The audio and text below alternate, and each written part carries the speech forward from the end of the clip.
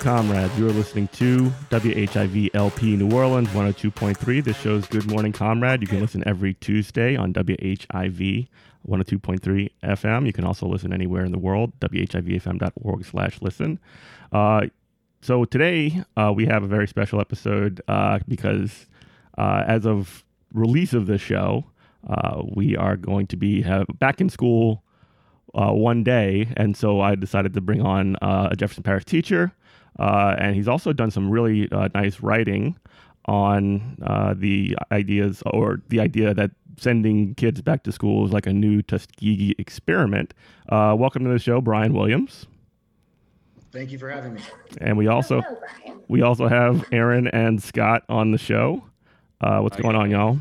So anyway, as of release of when the show airs, there's going to be it's already going to have been one day since we returned to school. So I guess the first question I would ask you, Brian, what do you think you're going to be thinking on the Tuesday morning when, after school opens on Monday?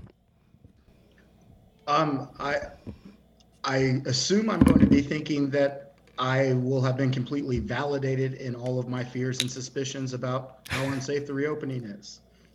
I think on Tuesday morning, I will be more scared to go to school than I will be tomorrow morning, because I will see how ineffective the social distancing plans are, how unrealistic they are, and how unworkable they are. I suspect after seeing a couple of hallways full of kids who I guarantee will not 100% be wearing their masks, I will be feeling very nervous. Mm-hmm. And I saw online, it was like somebody had sent, there's a bunch of states that have already gone back, and a parent had sent their kid to school in an Avengers mask, and they came home wearing a Batman mask. So just feeling like kids are not going to be great at that. I don't know. It makes me nervous to think about. Kids are pretty bad with boundaries generally. Yeah, they are. And that's one of the things that I'm really concerned of in general is our schools, are we going to even be able to do things like typical maintaining social distancing and maintaining masks and things like that, just because we've seen it's kind of died down a little bit, but there are definitely people that still hold the position that actually coronavirus isn't real and wearing masks is actually an op or something like that. And if kids, and you teach high school, I teach elementary school, it's probably different for those particular situations. However, I can see if a parent gives children that idea, and if you don't like it, you can take it up with mom and dad. They're telling me not to wear a mask. It's really difficult to proceed from that point if you're an educator. Yeah, I tend to agree with that. I'm very concerned about what percentage of students who are going to be attending school have been told it's not real, have been told not to take it seriously. And even if they are taking it seriously at school, here's the whole thing. I'm dependent on how they're behaving at home too, right? So this is something that even if a parent is sending their kid to school in good faith on the idea that we're going to be maintaining social distancing and we're going to be doing everything right, one, they need to realize that's just not we're not capable of that. But more importantly, they're sending their kids to school with kids who do not think this is real, with families who do not believe this is real, who are not taking it seriously for one reason or another. So you got to realize you are commingling your kids with kids who, for variety of reasons, do not think this is real and will not be taking it seriously, and are going to cough on your kid because they think it's funny. Mm-hmm. I'm just waiting for that one. I'm just waiting for the fight to break out over somebody purposely coughing on someone or somebody spraying disinfectant on someone. Guarantee it. Guarantee it. I will bet my next month's paycheck. And It happens. I guess we can use that as an opportunity to talk a little bit about one of the articles that you wrote.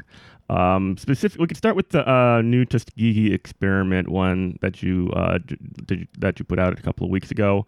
Can you just sort of like lay out the argument that you're making, describe the Tuskegee experiment, and describe how this situation is similar? Yeah. Yes. So the Tuskegee experiment it's another one of those dark chapters in history that is, I think, well known in the African American community and not as well known in the larger community. So right up there with the Tulsa Race Massacre, right up there with the Wilmington coup. But the Tuskegee experiment was run by the U.S. government in 1932 in Tuskegee, Alabama. It was set up to study syphilis, and what they did was they found African American men who had syphilis. They promised them, come in, get medical treatment. We'll help you. It's a scientific experiment. We'll see what works. They gave them all placebos, right? Obviously, you can do a control group of placebos, but they gave them all placebos. There was never an intention to help. There was never an intention to do anything medically ethical. They were just simply going to see what happened. This experiment was repeated again in the 60s or 70s in Guatemala, also by the U.S. government. But the point is, it was such a disregard for these people's lives, right? It was we can experiment on you. We can see what happens to you. And quite frankly, when the president's son is staying home from school because his school, his elite wealthy school, deems it unsafe to go back, but then kids, Jefferson Parish, serving lower income students, largely minority students, are going back. It feels like a lot of parallels, especially because the school system keeps insisting it's safe, and it's not. Mm-hmm. It's not. Common sense tells you it's not. They tell you Ochsner keeps signing off on their stuff. Ochsner's not signing off. You have to listen to what Ochsner says. Ochsner says, because we're helping, it's safer. Mm-hmm. They never say it's safe. Right, because if they said it was safe, then they would have something to hold them accountable to. If they said it was, if you're relative, you're an English teacher, I'm an English teacher. If you're saying something is comparatively safer, you're not necessarily saying that something is safe. You're saying that it's safer than it would be if we didn't put these things in, didn't have these procedures or guidelines or whatever, and if it didn't have like oversight and testing but there's not really a definition of what is a safe school in this situation.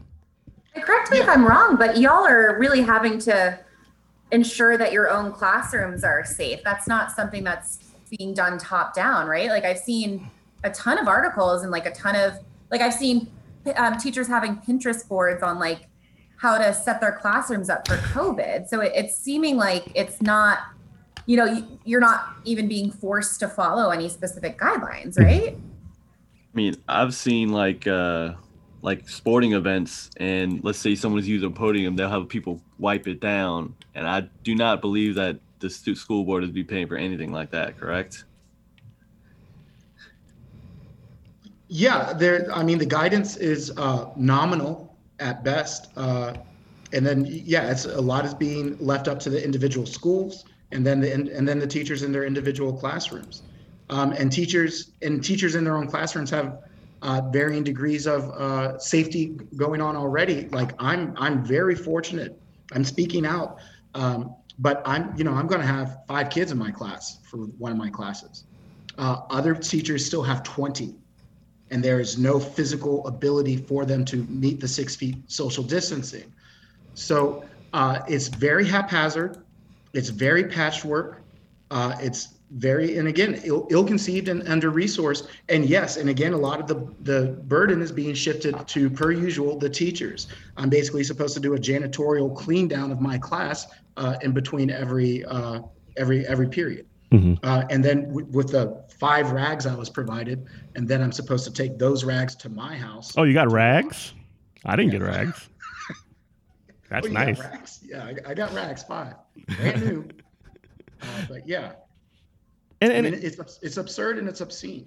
yeah, and then I think that one of the things that people like that people maybe don't notice or that they don't expect, or some of the ways that this does kind of roll down the hill all the way on top of the educators, specifically not just teachers but every person that works in a school, is okay, so we have zero national guidelines because we expect the states to be able to do something, and then they have, okay, we're going to have some very, very basic state level guidelines that don't actually have any information on how you're supposed to implement anything. It's just a bunch of things that we're suggesting that you do, and then that's passed down to districts. Districts get like, I mean, in my sort of reading of how and this is, my reading, maybe others see it differently. The way that they have these guidelines that are implemented in district plans is essentially like they changed a little bit of the letterhead and they made a copy of it and they just passed it down and then essentially said, hey, schools implement this. And then schools might do like a similar thing. Maybe they'll have like a shortened chart version or whatever. And they're like, okay, teachers, here you go. Now you have to figure out everything.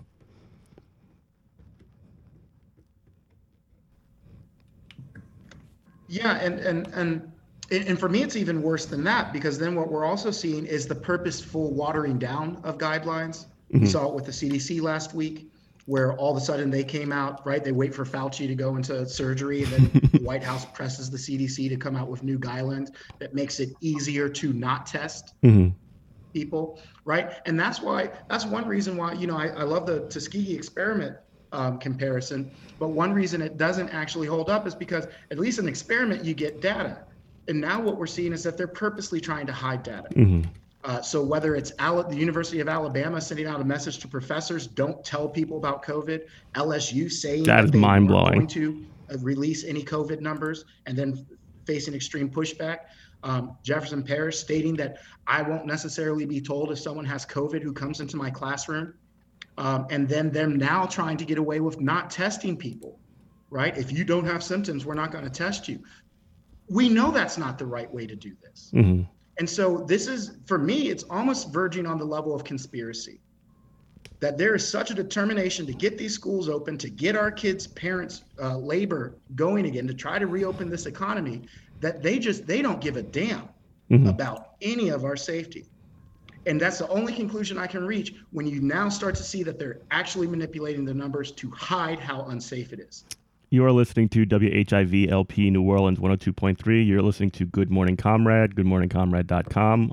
We have Jeff, Scott, and Aaron in the studio, and we also have a very special guest, Jefferson Parish educator Brian Williams. Aaron, did you have a question? I was going to say, I think one of the things that's been the most insidious about this is a lot of the messaging around why we have to open schools.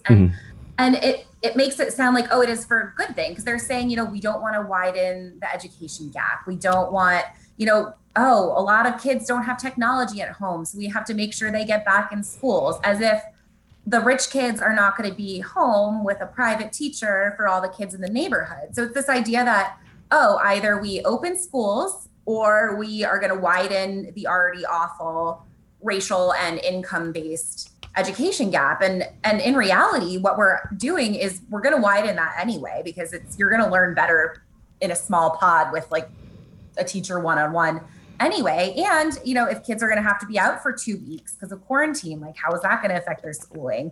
If they have to be kept home because parents are, their health is at risk. So it's just really frustrating to me, because you have a lot of people, I think, who, are really in good faith thinking, hey, we want kids to go back to school because we don't want this, this education gap to widen.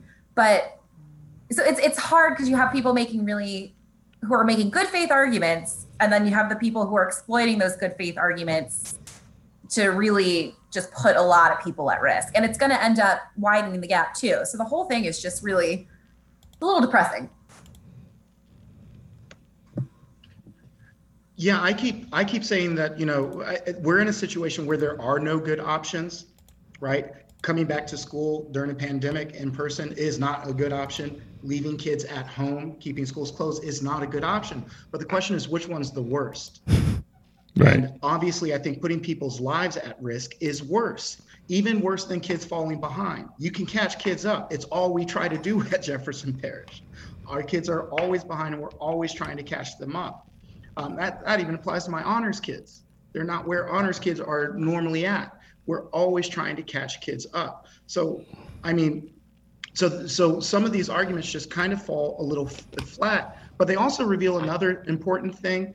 And that is, so along with the idea that teachers are valued in this society and education's important because we're teaching the future generations, we also see the entire economy depends on our labor, us providing kids with a safe place to be. But I can also say this, I can teach virtually. My job is to teach a subject. I can teach my subject virtually. I can give those instructions virtually.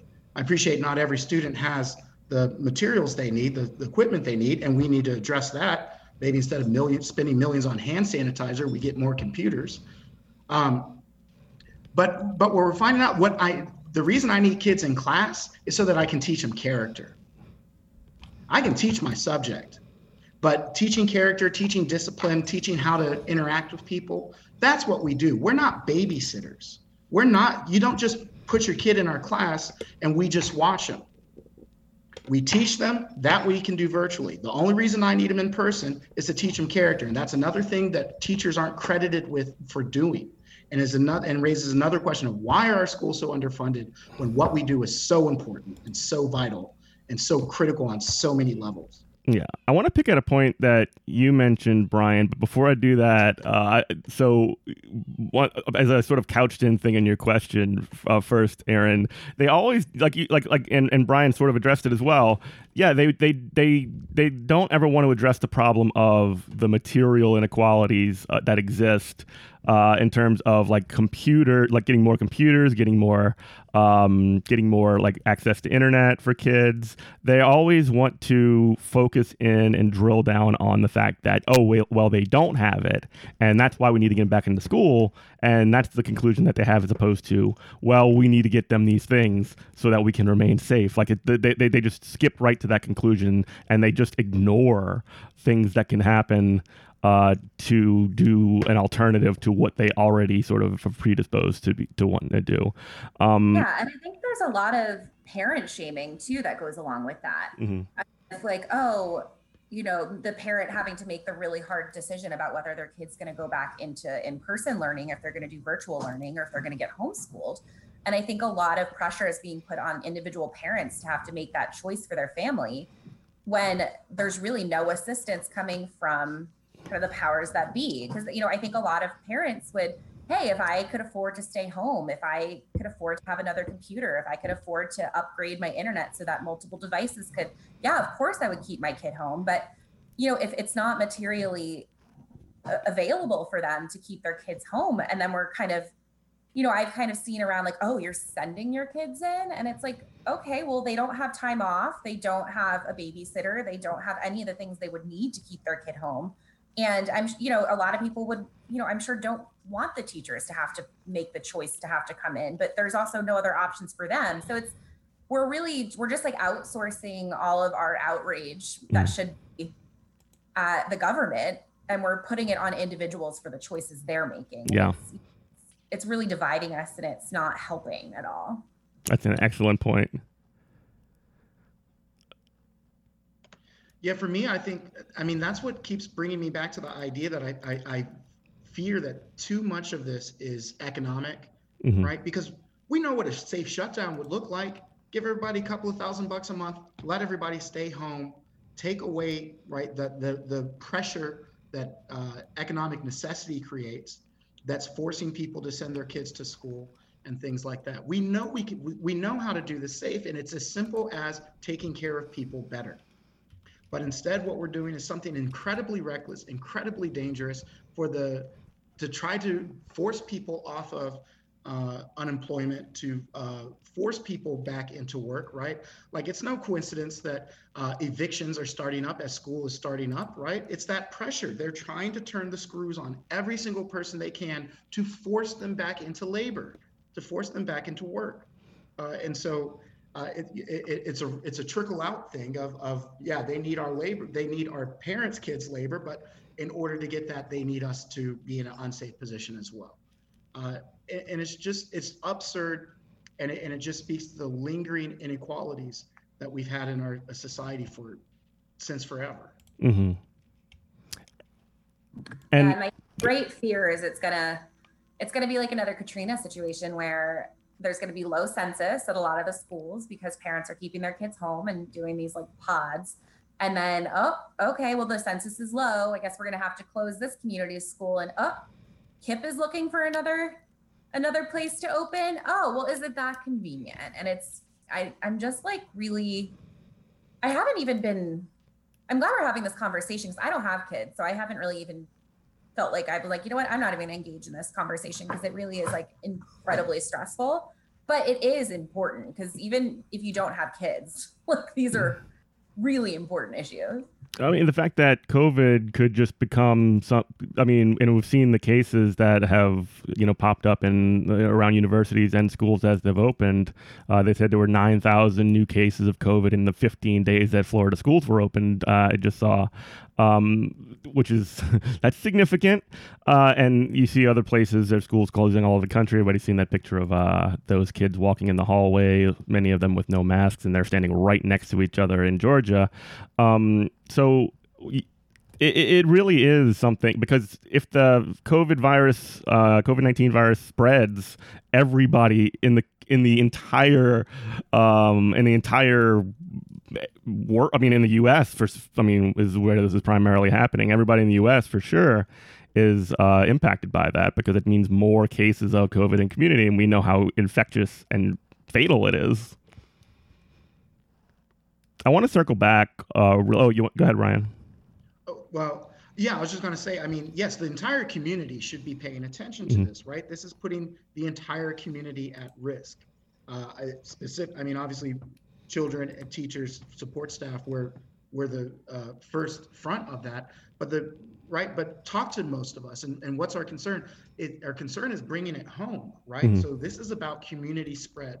Absolutely, everyone in the community should be invested in this and should be paying attention to it and should be questioning why the school board has the ability to put the entire community at risk. The school board is in charge of schools.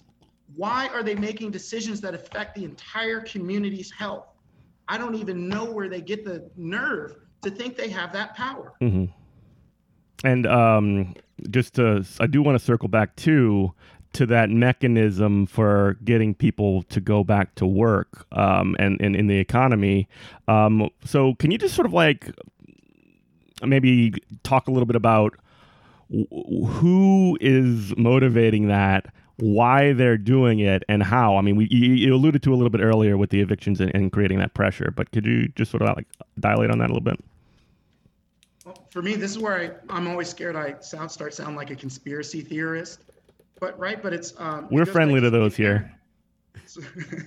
But it goes back to something Aaron said, right? It's what are the articulated reasons for going back, and they're so flimsy, right? We need kids. It's basically we need kids to go back to school is good for kids, and it's like, yep, but there's a pandemic, so that's like it's like saying vegetables are good. Eat your vegetables during an E. coli outbreak, mm-hmm. right? You gotta think about the context. And so for me, anytime you see an unstoppable force in our society, when you see something being propelled where there's not much call behind it, support behind it from the broader public, that's economics. Mm-hmm. And we know that, for example, again, Ochsner has business in front of JP school boards, and here they are signing off on whatever Jefferson Parish wants to do. I think one of the school board members is on the Chamber of Commerce, right? That's an interesting conflict of interest in my mind. I'd have to double check. I've only heard that. I mm-hmm. can't properly source that. Maybe I shouldn't have said that. But yeah, when you just see something so illogical that just defies all reason, right? We are a system of educators. The people at the top are supposed to be educated. How on earth are they looking at these numbers, looking at what's happening, and saying that this is a good idea? And the only thing I can conclude is economic forces. It's the only thing I can conclude, because there's no reasonable person who can look at this just in terms of education value and go, this is a good idea. Mm-hmm. Because again, you want to talk about kids falling behind? Dead kids fall behind. Kids who are nervous they killed their parents fall behind. Mm-hmm. Kids whose teacher dies in the middle of semester fall behind. So, I mean, give it a rest. The arguments are illogical. And if you're like teaching or learning while you're terrified of the situation and you're predisposed, I mean, just thinking in terms of hierarchy and needs, how could you possibly not fall behind? And I want to kind of grapple with this concept of fall behind too. Like, what does that mean in terms of, so many educators, I remember, and I don't want to like get into it about like standards-based education, like in terms of like the idea or concept of it and having sort of standards across the board or whatever. However, I do remember when a lot of the Common Core state standards and essentially the Louisiana state standards and all these other things started coming out, many educators were extremely concerned with the fact that they were not developmentally appropriate, especially for the younger children, which means that if the standards that are defined are already further than is developmentally appropriate, then necessarily based off of that entire framing, that is going to mean that you're going to start behind no matter what. So, like, I don't know, it's just like this is used as sort of a cudgel in a certain sense, just because if you're defining everything, I'm just thinking about even just like my job. So I'm a community-based social worker, and like I've been really struggling with the pandemic, which I've talked about on the show, and also have not been on the show very consistently just because I'm just trying to deal with my health, my mental health. But I see that a lot with my work. It's, because we're at home and we don't have all of our travel time and all of the kind of back and forth and having to wait at Social Security for 3 hours, we're actually expected to do more work. Like we're expected to really work more than I would normally. And I just can't imagine like what the pressure for the kids are going to be, because they're going to have to, like, are they changing the standards? Because, it's going to be after Labor Day that stuff is opening, and it's, are they going to have to know all the same stuff for all the same tests but in a much shorter amount of time? Like, are like the AP kids, are they going to still be expected to take their AP tests at the end of the year and have all of that information? And it's like, none of us are, I mean, I don't want to speak for everybody, because maybe our listeners are overachievers, but like, I don't know anybody who has been functioning at 100%. And like, if I'm even like at functioning at 60% on any given day, it is like a cause for celebration. So not only are we like the normal pressures of school, like trying to get into college and trying to deal with everything, but like, I just can't imagine with all the mental stressors of the pandemic too. Like, I can address that actually directly, and maybe you would want to be filling with that, Brian. But I noticed specifically in my when I went to the Bessie board meeting, when they voted to pass the state level guidelines for Bessie, which are the ones that sort of filtered all the way down to Jefferson Parish and then all the way down to schools and individual teachers. There was a point in that meeting, and I remember very specific, they started talking about LEAP testing, which is our Louisiana standardized testing. And they were essentially talking about like, okay, how can we do like the early assessment in the year, the one that kind of get the baseline data. And I was just remembering and thinking about the plan that they just voted or they were, was under debate and discussion in this whole situation. And I was like, they don't have any provisions at all in here for COVID testing. But you're really worried about standardized testing, aren't you? Isn't that something? Like, what is this about? Like, why are we? It's sort of like a very, very like, I don't want to say, well, it's like a hegemonic normal. It's sort of like pushing people and like saying we have to get back to normal no matter what. And if we do get back to normal, then that's good. And it has some kind of a value, and everything else, any kind of other like life-threatening components or whatever are are irrelevant if we can get back to normal. Yeah, and for me, that's where I become scared that politics might be in this, right? Because we know that the guy at the top is basically a COVID denier, and he has supporters all over the country. And I wouldn't be surprised if on school boards across the country. And so again, when I look at the recklessness of these reopenings and trying to figure out who's pushing for it, that's where it again comes back to this idea of economics, right? Because what does the guy at the top need? He needs an open economy. He needs a growing economy. He needs the world to go back to what it was, right? And so that's obviously to some degree what everyone wants. I have no interest in fully going back to the old normal, but it's this insane push to get back to a normal that cannot be. And like I said, there's strong economic incentives tied to it, and sadly political ones that have me very concerned as well. Yeah, it's like a super weird thing. Oh, I hate it. This is like kind of part and parcel of the whole like business style of government, you know, like it I don't know when it happens, but someday back in the past, they were like, oh, the government, that's not efficient. Let's get a businessman to run it. And then that just became like how we do government. Like you get some guy who is a businessman and then he becomes a politician and then he doesn't do anything. And because like with business, like you're not concerned with like, you like somewhat are concerned with like how happy your customers are, but that's only in like benefit to like how much the business will profit. Like we would rather profit than our customers be happy, but now your customers are constituents and it does not match. You not have the same allegiance to them. You're just kind of trying to manicure the information for your ends, and it's absolutely not effective. Like you don't go to business school and read like The Art of War where you're supposed to like play these zero-sum games and then go to a place where you're supposed to like listen compassionately to people's problems and like use these resources to help them, because these resources are essentially taken out of their pockets like against their will. Yeah, the term public-private partnership is one that should not exist, or at the very least viewed as a threat. I mean, that's what we have in America is a management class. We don't have like all these like working classes anymore. We just manicure these resources. You make schedules. How many people in this country know how to do Microsoft Excel? Like, come on. Yeah, I mean, like, it's even, you can see that in the push for like STEM education. I mean, not that I think STEM education is a bad thing, but it's this idea that like, oh, if you go to college and you major in a humanity, it's like, well, you're never going to get a job. Why are you even doing that? As opposed to like,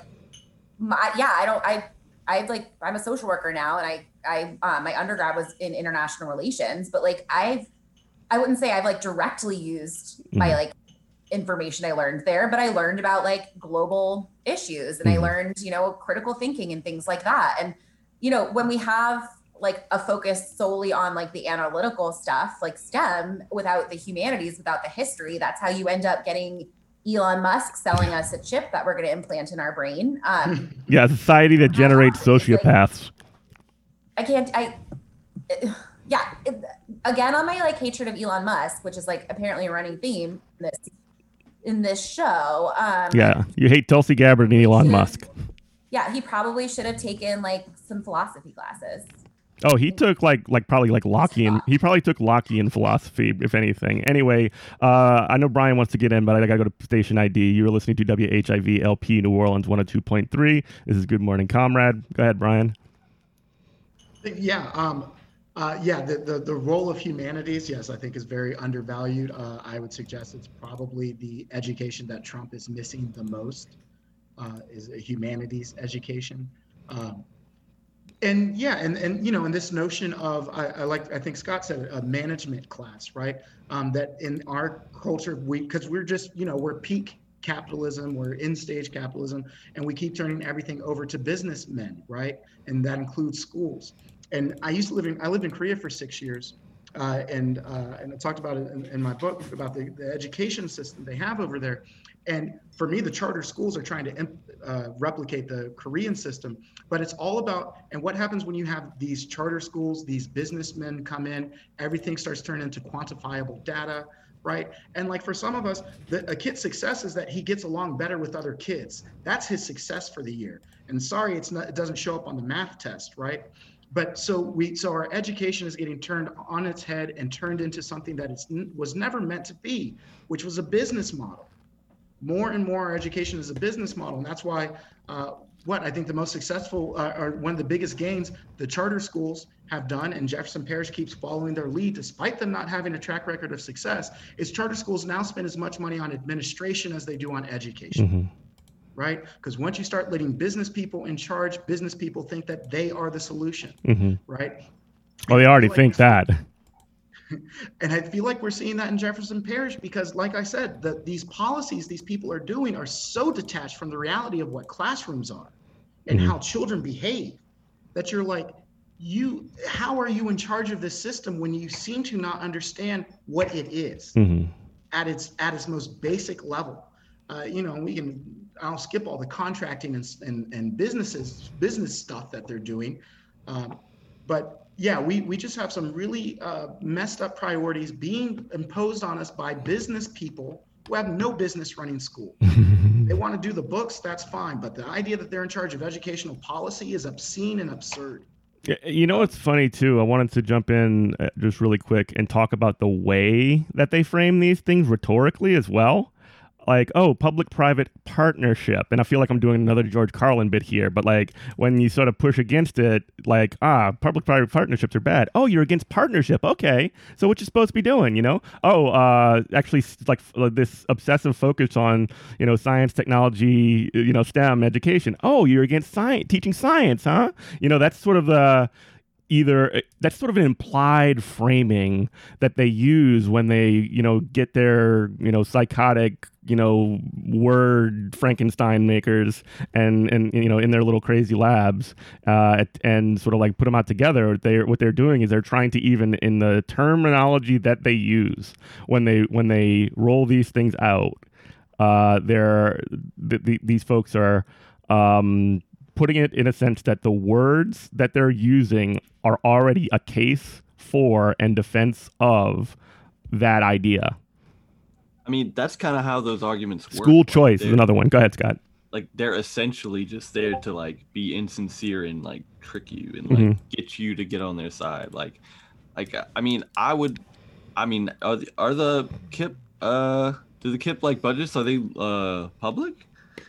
I mean, I would just want to know how much, like, these schools per school, like, pay for marketing and, like, how to attract people to your schools. Like, why would a school ever need a marketing budget? Like, why are there billboards for a school? Like, there just needs to be, like, a public option. And if there's some kind of maybe Catholic or, like, religious option or, like, maybe secular magnet school, like, that is kind of the ideal mold, I believe, right? No, you have to eliminate all private school, in my opinion. But that's just my position. I'm not a teacher. This is just my but like being a business person, like your goal isn't like to be successful, isn't to like be successful like and have people be happy. It's to shift the paradigm. It's to like break the mold. Yeah, innovate your way out of this. Innovate. All these, like, stupid buzz terms that like some like JUCO like college professor like Frank Luntz came up with all of these ideas, by the way. No, this actually literally happened. The guy who started WeWork school as well because he wanted it was a preschool that he was like it was called I think it was like We Learn. Oh no. That's oh my God, that's from hell. Yeah, he said there's no reason why a preschooler can't be an entrepreneur, and we're gonna foster that entrepreneurial spirit of our preschoolers. And it obviously failed because that dude is like really bad at everything. Yeah. I mean, did they sell like thank God guys? Like, is there like a baby size calculator I can get? Oh my God! You have like little kids wearing like a little tiny suit or whatever, like that. And they would like organize classes where like one kid would be the kid, like the other kid's boss, and they would like fire him or something. Just the Michael J. Fox, Alex V. Keaton character, but even younger. Yeah. Like, I just feel like they did like whatever the toddler version of like the IMFJ. Yeah. Personality test was all the time. Oh man, you got to take that in preschool now instead of like drawing an apple. Oh my God, this is and like the sad part is that's a true thing. That's a true thing that happened in our country, and we all like, all right, fine, but like it's not fine. Brian, and it's Scott's point, because it's what I again observed in Korea, right? Is here's schools advertising their schools. What percentage of a school budget should be advertising when your goal is to educate, right? Like, right. I mean, so yeah, the business needs to be out of many aspects of society, and education and healthcare are probably the two best examples of where business has absolutely no business being in there. Business mindset, business people, if they insist on bringing their business practices, have no business within 100 feet of a school. That is not what we need to make schools better. We need to be listening to education experts, not business experts. Mm-hmm. Schools are none of your business. That's actually a pretty good line. We should probably roll with that. That's actually quite brilliant. That's quite brilliant. That was your Don Draper moment of this show, Scott. There you go. Toasted schools. I'm actually writing that down. Yeah, I'll save it for Wednesday. So anyway, just wanted to kind of get into a little bit more of the specifics of that too, because when they have, and how it affects teachers, and then how it also, if educators in general, not just teachers, but essentially there becomes this sort of bureaucratization of educators as well, because like when you create this, system of sort of like top down, and you actually see it in how people, like how educators sort of respond to these problems, and because it comes from, the administration, from the superintendent, it goes to the principal, who basically their idea is, well, I have to make this happen because my job depends on it. And they just shove that down onto the teacher and say, okay, y'all do it. And if it's, I have a plan, I have my piece of paper that's got all the stuff written on it, and it says that you have to do this. So if you don't do it, then if we fail here, it's actually your fault. Well, and Jeff, you can probably speak to this too. What percentage of the work that you do is about creating work for administrators to review?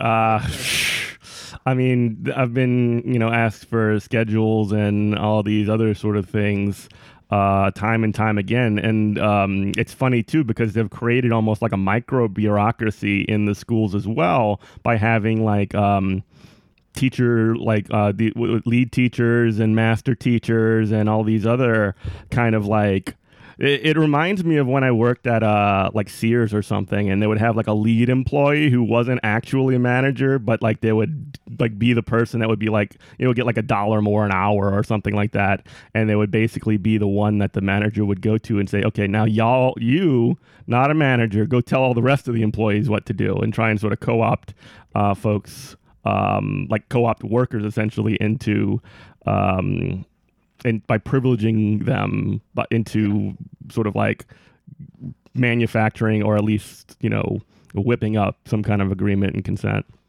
And this, like, I don't know, Brian, I worked in logistics for like 10 years, and all this stuff reminds me of like working in logistics, like, because like we worked in like a vehicle yard, so like basically we had to like manage these vehicles and make sure they, like, if they were damaged, they go to repairs, and like make sure the people that are operating them are like doing fine, like look sharp, all this stuff. And like that's probably about 15-20% of the work. The rest is generating all of this data. Data, spreadsheets, taking the spreadsheet, making sure it's filled out correctly, you have the correct information. If it's not, you got to relay that back to the person filling it out. And when you have that, you have to make sure it's logged somehow. It has to be not on the paper. The paper's no good. You got to put it in the system on the computer, and the computer's got to go to somebody else, and somebody checks the computer, and if it's not up to their standards, they go, hey man, you got to go over all these numbers again. And it was just like, you're calling people all day, people are calling you, and like, I don't think I have a job that is anything like being a teacher. Mm-hmm. It is not similar in any respect. Like, it's just night and day. Mm-hmm. Like, your job is to drive a truck. Every job is to do that job and like fill out TPS reports. Yeah. Yeah, like I'm a really good worker. I'm really good with the clinical aspects of stuff, but I am constantly in trouble for the admin side of things. And it's like, which is like a very different, like it's like a totally different skill set to be good at like admin stuff. And like it's actually a skill set that like the things that make me good at being a social worker mean I struggle with the other stuff. But like that is like very much part of the job. And I think it goes, well, number one, I mean, it goes back to the idea that we're like, we don't value things that aren't quantifiable. So it's like, it's not enough that like, this person's emotional health is better. So like for y'all, like, this kid like learned how to talk through an argument instead of like throwing their water bottle, right? Like that's a legitimate win, but like that's not super quantifiable. Whereas like, this kid went up 10 points on their math test. That is quantifiable. But then it also like shows how disingenuous the idea that they're somehow not reporting data for COVID. Because like, you better believe that you report data on every single other thing that goes on in those schools, in those businesses. Like it is nothing but reports, but like somehow like, that's too much. We're just not going to check it. It's like so disingenuous. I mean, of all the spreadsheets I filled out and like emails I had to send to like administrators, I don't think any of that actually did anything to make anybody like a better person or do their job better. It's just sort of like it's just constant like trickle down of, like I said before, like if you didn't do the paperwork that goes along with it, it doesn't matter if you did the thing. It basically you have your documentation or you didn't do it, even if you did it. Yeah, and I think and what goes along with that, right, is that again that business, when the more business oriented education becomes, is then business corruption, juking the numbers, right? Like, oh no, we have a lot of discipline problems. You're not allowed to write discipline referrals anymore. Right. That's how we'll deal with it. You are listening to WHIV LP New Orleans 102.3. This is Good Morning Comrade. Continue your point, Brian. Yeah, and so so just the more that numbers are valued, quantifiability is valued over anything else, then the more teaching gets misdirected to what it's really not supposed to be. Like I said, the only reason I need to be in class is to teach character. I can teach my subject very well virtually. I actually, based on some of the resources I have, I can do it better. If all my kids have computers, I can teach my subject better. But in person is for me to build character, and that's not considered, that's not measured, that's not really valued. Maybe individual principals seeing how you interact care about that, but the bigger administration has no interest in how good you actually are with the kids, how good you are at teaching. They only care about how good you are at getting test numbers up. Yeah, that's just one small part of the job. There's no such thing as qualitative data. There's only quantitative data. There's only nothing. And this, I mean, this gets to get back to the testing thing, which it's just like the thing that I obsess over the most. Like understanding if somebody knows something isn't measured by like whether or not they get the right or wrong answer on a test. Like if they put A, B, C, or D, they answered part A right and didn't get part B right, or like it doesn't actually measure what they do and don't know in any actual qualitative way. It just says, oh, they got that question right or wrong, so they know it or they don't based on the specific. And I'm getting like really on my bullshit here, but like it basically is an isolated measure of, okay, they know this question in this specific context to determine whether or not they know how to do the thing that we're claiming to measure here. And it really is like a huge problem, because that's the entire basis of how education is framed and viewed and operated with, and it's how teachers are evaluated, and it's how like kids get placed into classes. And I mean, it really can determine their future. I used to be like a first grade teacher's aide, and I just remember there's like one thing that really stuck out in my head. And the teacher was like, there was never any way to like show how good she was at this, but there was one little kid who just had like a million questions all the time and would like disrupt class. And so what she would have him do is he had a little piece of paper that she would decorate and tape to his desk, so that every time he had a question, he would write down his question, and then once every half hour, she would come over and go through all of his questions and answer them. Mm-hmm. So that way he got his questions answered, but he wasn't disrupting class. And I'm like, wow, that is like such an amazing self-regulation technique without putting that kid down or stamping down his natural curiosity. It's just like, oh, we have to learn that sometimes it's more convenient, and like sometimes you just have to wait a little while to get your answer, but you're going to get your answer. Mm-hmm. And like, I always think about that, and I'm like, God, there's like no way that could be like quantifiably shown to be like, she would just never get credit for that. But like that kid probably is a lot better off in life having learned that lesson so early, like learning how to regulate themselves that way. And it's like that's what makes a good teacher. Like, and yeah, I just like, I feel for y'all so much, because like my job, like that is like what I'm supposed to do, and I do get credit for that. But but I'm also not, my clients aren't getting like tested on like how little crack they smoke because of like my interference, so it's just, I can't imagine if I was like, yeah, if they judged like my clients the same way they judge your kids, I'd be like, mm-hmm. I'm gonna get fired. Yeah, if you got judged by how much crack your client smoked, yeah, exactly. Yeah, well, like I said, like having that experience working in Korea, like I said, talking about it in my book, there's the two best education systems in the world consistently are Finland and South Korea. And so it might be surprising that I have critical things to say about South Korea's system. But one thing about it is, because it's so pressure-based, because it's so quantitative, because it's so crammed for this test, it produces the most unhappy kids in the world, right? That's according to Korean kids. They, mm-hmm. on a UN survey, Korean kids rated themselves the unhappiest in the world. Wow. And cram schools, lots of pressure, lots of standardized tests. And then you go over to Finland. Oh, Finland's doing the same thing. Finland's doing the exact opposite. Extended recess. High-paid, well-trained teachers. Synergy between well-developed curriculum that has synergy between all of it. And, and so of course, if a businessman's looking, what school system am I going to replicate? South Korea is easy to replicate, and thus we get charter schools mm-hmm. that are run like South Korean schools. And sorry, we don't even have the culture of South Korea to be successful in the charter model, because we don't have because we don't have the pressure, the cultural pressure to succeed, the parental involvement mm-hmm. Needed.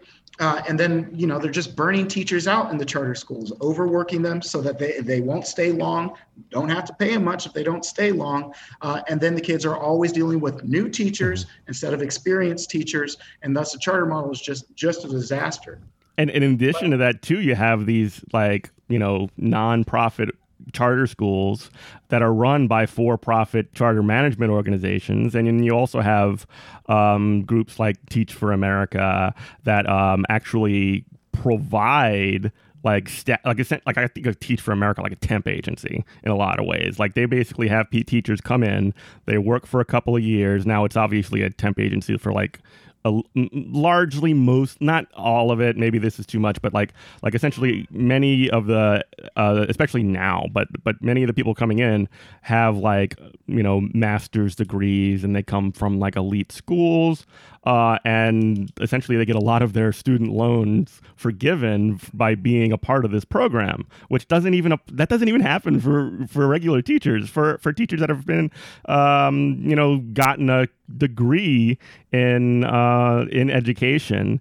and I'm not trying to talk bad about the people that do it. They're responding to material incentives. It's not bad about the people that do it. I applied, didn't get in, and I was like really upset about it. But then I met a bunch of Teach for America people, and I was like, you are nightmare people. Well, I guess my point here. I'm Teach NOLA. Yeah, well, that's not my point though. My point here is to. I agree with most of everything you're saying. No, my point is that there's like a material incentive for people to do that, to get into education, even if they're not from an education background. And some stick with it, some don't. But what it largely does is replace a workforce that has already been sort of under attack. And it does it in a way that it replaces that workforce with workers that are in a position where they can get out and still be comfortable. Well, more importantly, I think what it does is it provides fresh meat for the meat grinder of charter schools. The first when I came down for Teach NOLA, within 2 days of classes, I was like, I'm going to work in Jefferson Parish because I know I'd rather work in a public school than a charter school, because those charter schools look like South Korea schools. Mm-hmm. And I know how the intensity and the pressure and the burnout that South Korea schools created. And now they want to make that in Jefferson Parish too. Right, exactly. And again, and again, it's why? Based on what? Like every year I'm in Jefferson Parish, they try to be more and more like charter schools. But where is the charter school success? Mm-hmm. Right? These guys, they claim they're so data driven, but then they're not doing anything based on data. Mm-hmm. Where are charter schools successful? The only thing they've done is flip their budget to spend as much on administration as they do on teaching. Mm-hmm. That's the only thing I've seen them do successfully. Everything else is pretty standard. And that they've done a fantastic job. Good for them. We're coming up on time, but Scott, you want to make a point and then we can wrap up? I just wonder what discipline is like in these schools, because I was a bit of an over-disciplined kid, and sometimes you go in there and they see that it was just a weird thing that just occurred and no one's really at fault, and they'll just be like, all right, just get out of here. Like, I reckon when like a person becomes like a liability discipline wise, it's more important to just like not discipline, but more like punish them. Mm-hmm. Like, be very administrative. Well, unfortunately, part of the thing with charter schools is it benefits them to keep their numbers up. So if a kid doesn't test well, or is like a disciplinary issue or whatever, like it's better for the charter school to just not have that kid attend anymore. And that's why you have like part of the charter school system in New Orleans are the schools for the kids who got kicked out of all the other charter schools. They're like kind of the last chance school. And it's, we know that schooling does just the way it kind of works right now, just traditionally, it doesn't work for every kid. But we're basically, it's criminalizing kids like at a young age. And that's that's like a whole other can of worms, but it's really heartbreaking because kids are kids and I love kids, and it's so sad when they're not getting the things they need. Yeah. I just want to say back to the school closings. I just want to point out that the level of care they took last week in correctly closing down the schools with hurricanes coming towards us, right? That's the level of care they have in the face of a hurricane, but in the face of a pandemic, it's gone away, right? An abundance of caution for hurricanes and almost no regard for a pandemic. And I just want to say that I think it's about the direct causality, going back to my law degree, right? If you're sending a bus full of kids to school and there's a wind that blows it off the road, you're responsible for it. Mm-hmm. But with COVID, because the fallout from it is so far removed from the initial infection and things like mm-hmm. that, it's going to be so far removed from the initial opening schools. I feel like they feel like there's not going to be blood on their hands or their fingerprints aren't on this. It's obscured enough. There's enough insulation. We know when these kids start getting sick, when they start bringing it home to their parents, when we start getting sick, we will know what it's from. I've been taking good care of myself for months. For months, I've been locking myself away and doing what I'm supposed to do to keep myself safe. And if I get sick, I know what it's from. Mm-hmm.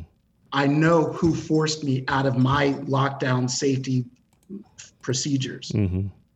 Yeah, 100%. And we know more than anybody as educators specifically, and this is going to have to be the last sort of word, but we know how much of a petri dish schools are at the best of times. I mean, just imagine how absolutely and like that applied to a global pandemic that is affecting the U.S. more, harder than anywhere else in the world. That doesn't seem very good to me. It seems actually very kids are terrifying. so small and they have so much snot in them. What's that, Brian? Oh, sorry. Flu season's coming up. Yeah, flu season. Aaron? Yeah, I don't understand how kids are so small, but they have so much snot in them. Like That's what kids are made of, I think. like it's like their bodies must be like, instead of 60% water, it's just like 60% snot. Yeah. They're so tiny. They'll just have like the giantest snot bubble. And you're like, what? Yeah. Well, we can quantify how much snot they make, I think, but we can't quantify what they've learned in the same way. True. We got to wrap it up. So thank you so much, Brian, for coming on. Tell us just a little bit about where we can find some of your work and your book. Where can we find some of your work and your book? I didn't realize before you came on that you had a book out. Oh, the book's called Stranger in a Stranger Land, My 6 Years in Korea. So I think you just Google that and find it. Don't buy it from Amazon. Bezos is terrible to book writers. Thumbs down. He charges more than my publisher, and I get 50 cents for it, charging more than my publisher. Mm-hmm. He's a criminal. Yeah. But yeah, look me up on Medium, Brian Williams. I have a page there. And yeah, thank you for the opportunity. Of course. Yeah, we have to have you back on the show sometime. Oh, definitely. Yeah, you can please, listen to Good Morning Comrade every Tuesday on WHIV. We also have releases on our website, goodmorningcomrade.com. Thanks, everybody, for joining. Yeah, and good luck to you both tomorrow. Yeah. You guys in my thoughts. And I'll be saying thoughts and prayers. Oh, thank you. Appreciate that. Yeah, you are listening to... Screw you too. You are listening to WHIV FM. Love you, everybody. Bye. Bye. Bye.